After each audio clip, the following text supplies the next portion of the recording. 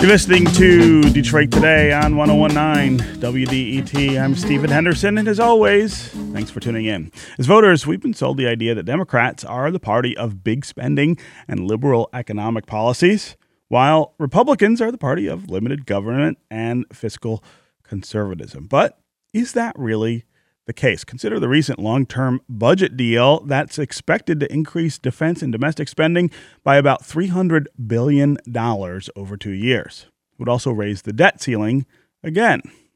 The Trump administration has also proposed other increases in spending that would increase spending by several $1 trillion over the next decade.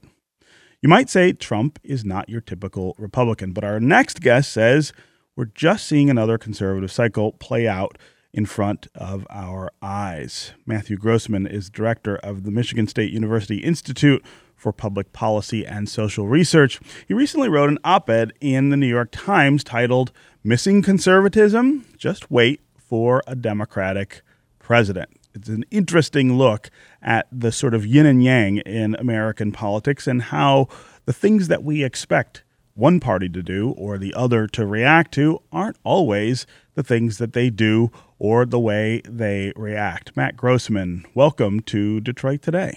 Good morning. Good to be with you. Yeah, I loved this piece when I read it, and because I think it sort of turns on its head some of the notions we have about what the political parties stand for, what they mean, and how we interpret the things that they're doing, how we interpret the expectations, I guess, that we have for each of the parties. Can you talk about what brought you to this thought at this time? I get the sense that the president and the Republican Congress are part of what inspired this. Right. A lot of people have been questioning why there isn't more of a conservative revolt against Donald Trump's policies and against the Republican Congress reversing essentially the Tea Party's only major policy victory to restrict government spending. And what I tried to explain is that this is actually a fairly typical historical cycle, that conservatives tend to give new Republican presidents a pass in advancing several liberal policy proposals alongside some conservative ones, and then tend to only react once we get a new Democratic president. But that reaction is not entirely hypocritical because they then go back and reinterpret the previous Republican president as being insufficiently conservative and say that we just need to bring in people who really want to stick to their principles. Yeah. To talk about what we're seeing specifically with this president and this Congress and sort of how it fits into that historical cycle that you're noting there. Well, I think what people should recognize is that this is a historically conservative policy record so far. Passing one major tax cut and no new extensions of government responsibility is very rare. Usually, even new Republican presidents come in with new things that they want the government to do, like prescription drug coverage and education standards under George W. Bush, and they accompany things like tax cuts with this. And Donald Trump's record has actually been quite conservative when it comes to administrative regulatory rollback and when it comes to a congressional record, which might look minimal, but is actually historically quite conservative. Yeah. This is Detroit Today on 101.9 WDET. I'm Stephen Henderson. My guest is Matt Grossman. He's director of Michigan State University's Institute for Public Policy and Social Research. He recently wrote an op-ed in the New York Times titled "Missing Conservatism? Just Wait for a Democratic President." It is about the way in which liberal and conservative ideals get interpreted when they get in front of Congress and when they get into the White House. Are they the same as what we expect from the parties, or do the parties sort of change the way that they govern and interpret policy once they are in power? And what does that mean in the context of a Republican president in Donald Trump and a Republican Congress that seems to be embracing lots of liberal policies, things that we would think of as liberal, profligate spending, growth of government, those kind of things. If you want to join the conversation, give us a call and tell us what you think about the way that Republicans are relating to Donald Trump. Are they going back on their ideals? Are they turning their back on their ideals and allowing this president, because he happens to be of the same party, to do things that they would never permit a Democratic president to do? And if that's so, how will they explain that to voters? How will they explain that to voters this November during the midterm elections? How will they explain that to voters in 2020 when presumably President Trump will face re-election or might face a challenge from a Republican who says this isn't a conservative enough administration? If you want to join the conversation, give us a call. 313-577-1019 is the number on the phones. That's 313-577-1019. You can also go to the WDET Facebook page and put comments there. Or if you go to Twitter, you can hashtag Detroit Today, and we will work you into the conversation. Matt, I want to read an excerpt from your column and have you expand on what you're saying here. He said, the cycle is born of the infeasibility of conservative goals, especially the American right's attempt to reverse the growth of the welfare and administrative state and its tendency to start unwinnable culture wars against inevitable change. The public shares conservatives' broad desire for limiting government growth and social upheaval, but that doesn't translate into support for specific policies to achieve those goals. If you sort of think about what you're saying there, it's sort of a twist of ideals and practicality and a sort of gap, I guess, between those who are elected to represent us and the people who send them into those positions of power. Right. Americans are of split positions on major issues. They tend to endorse the broad goals of conservatives while also endorsing the specific policies of liberals. And that means that you can see a backlash whenever there's an acceleration of liberal policy, like we saw under the first 2 years of President Obama or President Clinton. But it means that when conservatives get in power, they have a hard time coming up with policies to fulfill their vision that are popular with the American public. Some of that's the international norm. So all over the world, social changes tend to be codified over time, but tend to provide some reason for a conservative backlash, and sort of liberals tend to win more culture wars over time. But some of it is unique to American conservatism. Most conservative parties in the world don't try to reverse the welfare state, don't try to undo government programs and new regulations in the way that the American Republican Party does. Yeah. What's the pressure that Republicans then might face from voters given what they're doing now? I mean, let's look forward to November of this year when all of the members of the House who are Republican will have to face voters, and many who are in the Senate will. How do they explain this to voters, or do voters just understand that it's not possible to always adhere to principle, that there are practical considerations that send politicians in different directions? Well, there's usually more ground in the Republican Party than in the Democratic Party to make the argument that their own leadership is failing them. It's fairly consistent that the Democratic public sort of understands the need to give half a loaf to get something done because they're prioritizing some action. So you just talked about this in reference to the immigration and gun control debate, where Democrats would like to see something, and so they're willing to try to make compromises or get half measures. The Republican base doesn't react like that. They tend to see things directionally. Things are either moving in a liberal or conservative direction, and if it looks like liberalism is advancing, they're mad not only at the opposition party, but at their own party leadership. But it usually takes a while for that to develop, and it usually takes place in the context of a Democratic president rather than a Republican one. Yeah. And when you think about these things, these dynamics and the way they play out in Washington, for instance, talk about the long-term governing principles then that are affected. In other words, is it possible to get things done, to actually move forward? As you point out, we were talking with Congresswoman Debbie Dingell in the first segment of the show about the difficulty in getting any sort of gun legislation passed. We didn't get to the immigration issue, but I think it's played out in a really similar way.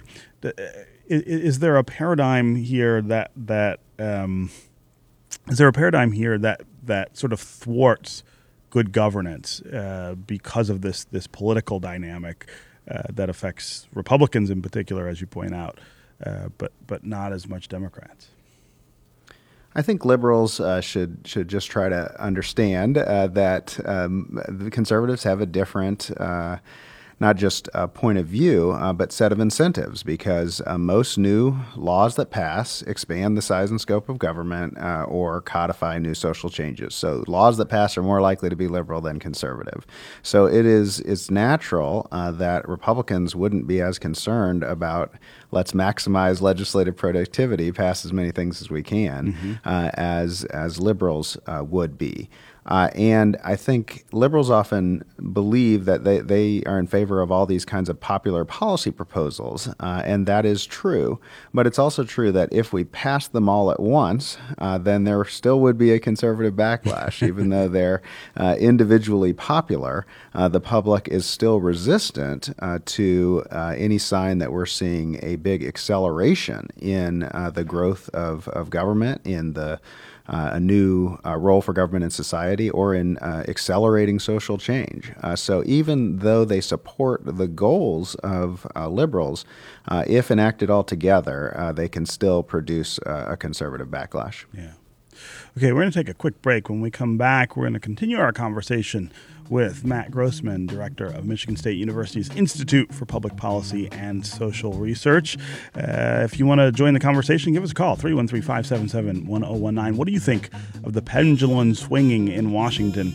Will it stop feeling like a wild ride, or are we in a permanent state of politics? Do you think we can get to a spirit of bipartisanship that will actually get things done? And what does Donald Trump mean to the Republican majority, to the Republican Party going into the future? Stay with us on Detroit Today.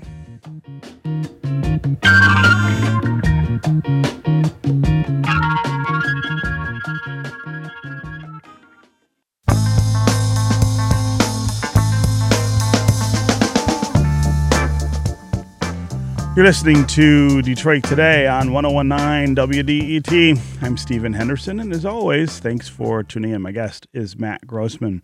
He's director of Michigan State University's Institute for Public Policy and Social Research.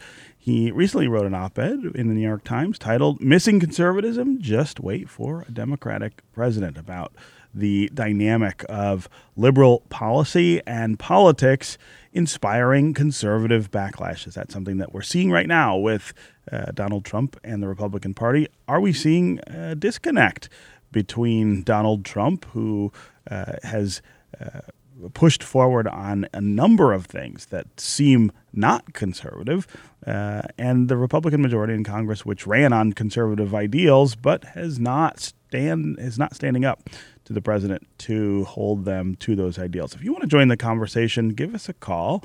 313-577-1019 is the number on the phones. What do you think about this yo-yoing back and forth between liberal and conservative policymaking in Washington? What do you think about the effect it has on governance, on getting things done, on moving to new governance spaces on issues like gun control or immigration. Also call and tell us what you think Donald Trump means to the Republican Party, the ways in which he has changed the very idea of being a Republican. 313-577-1019 is the number on the phones. That's 313-577-1019. You can also go to the WDET Facebook page, put comments there, or go to Twitter and hashtag Detroit Today, and we will work you into the conversation. Matt, I want to ask you about Trump as an ideologue, sort of his own design, the idea that he only really cares what his base thinks of him. His behavior suggests that his actions are about making people like him. And that's not, it may not even be reflective of his personal ideals, but it's also not tied to Republican ideals necessarily. It's a very individually driven agenda. And I'm not sure that we've seen that and the way it sort of interacts with the political infrastructure in Washington, at least in a very long time. Right. Donald Trump is certainly not a policy wonk and not consistent in his specific policy positions. It's hard to think of very many policy areas where he's maintained consistent positions and not at least entertained the ideas of the other side. But I think what people expected from that last year was that we were going to see some kind of a heterodox administration, which would try a whole bunch of different things or change the party's positions on issues. And I don't really think that has happened. I think instead, if you put a person who isn't very versed in policy and that's not their main priority, in the midst of a party and an administration with a lot of strong conservatives, then what you get is mostly conservative policy. We saw that recently in the immigration debate, where Donald Trump himself appeared willing to entertain lots of different policies, but the House Republicans and the people who he appointed to his administration, who came out of that same conservative milieu, were not willing to entertain many Democratic ideas on policy. Yeah. Again, the 313-577-1019 is the number on the phones. Let's go to Kathy in Ferndale. Kathy, welcome to Detroit Today. Hi, thank you. It just seems to me that it is, it's a cycle. Right? It's a cycle that's been going since I've been aware of politics back in '76 with President Carter, who talked then about conserving an energy crisis. And what is it? I don't understand what it is about Americans that don't want to believe that we may have to conserve, that the world is not there for our taking. But it was him, and then followed by Reagan, who just unleashed everything, and, everything is good, let it all go, we shouldn't say no to anything, let's have it all. And then, again, comes Clinton, right? I mean, it just seems to be a cycle of conserve, let's keep everything in order, and budget, and then it's followed by 4 or 8 years of undoing all of that. Yeah. And it's a terrible... Yeah. So Kathy, when you go and vote, then, for instance, are you casting your vote thinking that you'll get actual policy results, or are you just trying to counteract the sort of back and forth that No, I'm not trying to counteract. I'm trying to do what I think is correct. Yeah. It does seem very hypocritical too, like the whole liberal and conservative thing. Like I'm a Democrat. I don't consider myself liberal. I don't believe that taking care of our society is necessarily a liberal point of view. Mm-hmm. Mm-hmm. Yeah, Kathy, I really appreciate the call and the thoughts there, and I think that reflects some of the frustration that voters have with the phenomenon that Matt Grossman is pointing out there in the article. Thanks very much again for the call and the thoughts. Let's go to Tom in St. Clair Shores. Tom, welcome to Detroit Today. Hi there, Steve. How are you? Good. How are you? Great. I'm really curious about what your guest thinks about how this political spectrum has been impacted by the lifting of the fairness doctrine. Now, I know that since that time, we have just continually seen a shift, a gradual shift to the right as years and decades have gone by. But I think that with Trump, it's very hard to see the political spectrum in a linear fashion anymore. But I am curious about what your guest would say about how the fairness doctrine might have impacted the way the political spectrum looks today. Great question. Thank you for the call there, Tom. Matt Grossman, what do you think about that? I think lots of things have small effects, but I think it's oversold that conservative media rose only in response to the fairness doctrine. Conservatives have had an advantage in talk radio since the 1950s in terms of listenership and programs. Those have accelerated more with Fox News's development in television, more than just with the fairness doctrine in the late 1980s.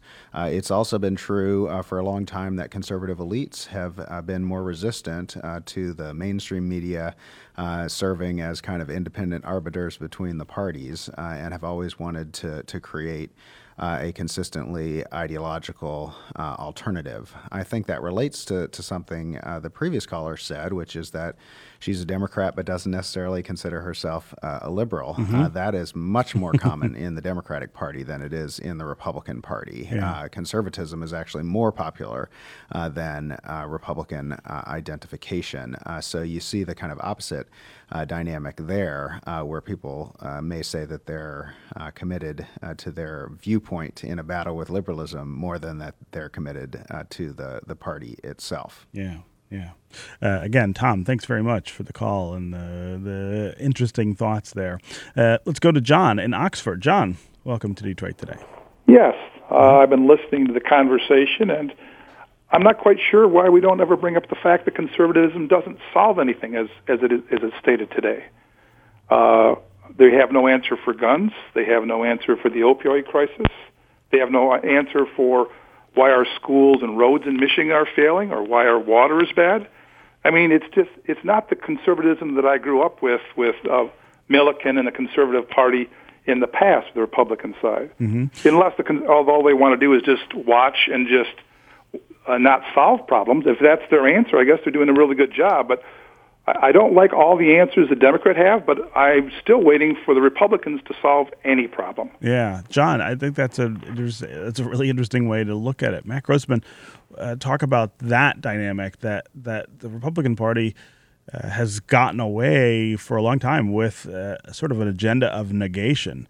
This idea that let's just keep taxes low and not get into policy areas that people are concerned about. But it seems to work oftentimes with voters who say they are concerned about those issues. There's sort of a disconnect there, right?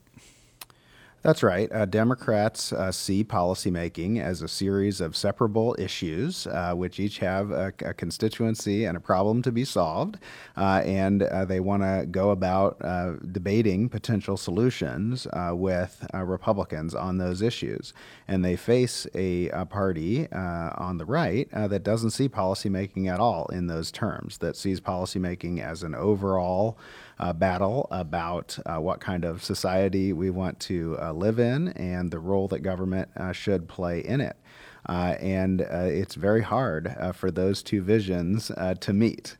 Where they tend to meet historically is that we have policies that are designed to achieve democratic goals through Republican means. So we tend to advance the size and scope of government, but try to incorporate markets, but try to incorporate state and local control over federal control, but try to use the tax code rather than direct government spending. But all those policies tend to have Democratic proponents and win over a few Republicans rather than the reverse. Yeah. At the same time, though, the Republican Party has been moving rightward, and so they're less willing to make those compromises than they have been in the past. Yeah. Okay, Matt Grossman, director of Michigan State University's Institute for Public Policy and Social Research. Thanks very much for being here on Detroit Today. Thank you. That's going to do it for me today. I will be back tomorrow. I hope you will too. This is 101.9 WDET, Detroit's public radio station, the community service of Wayne State University. We'll see you tomorrow.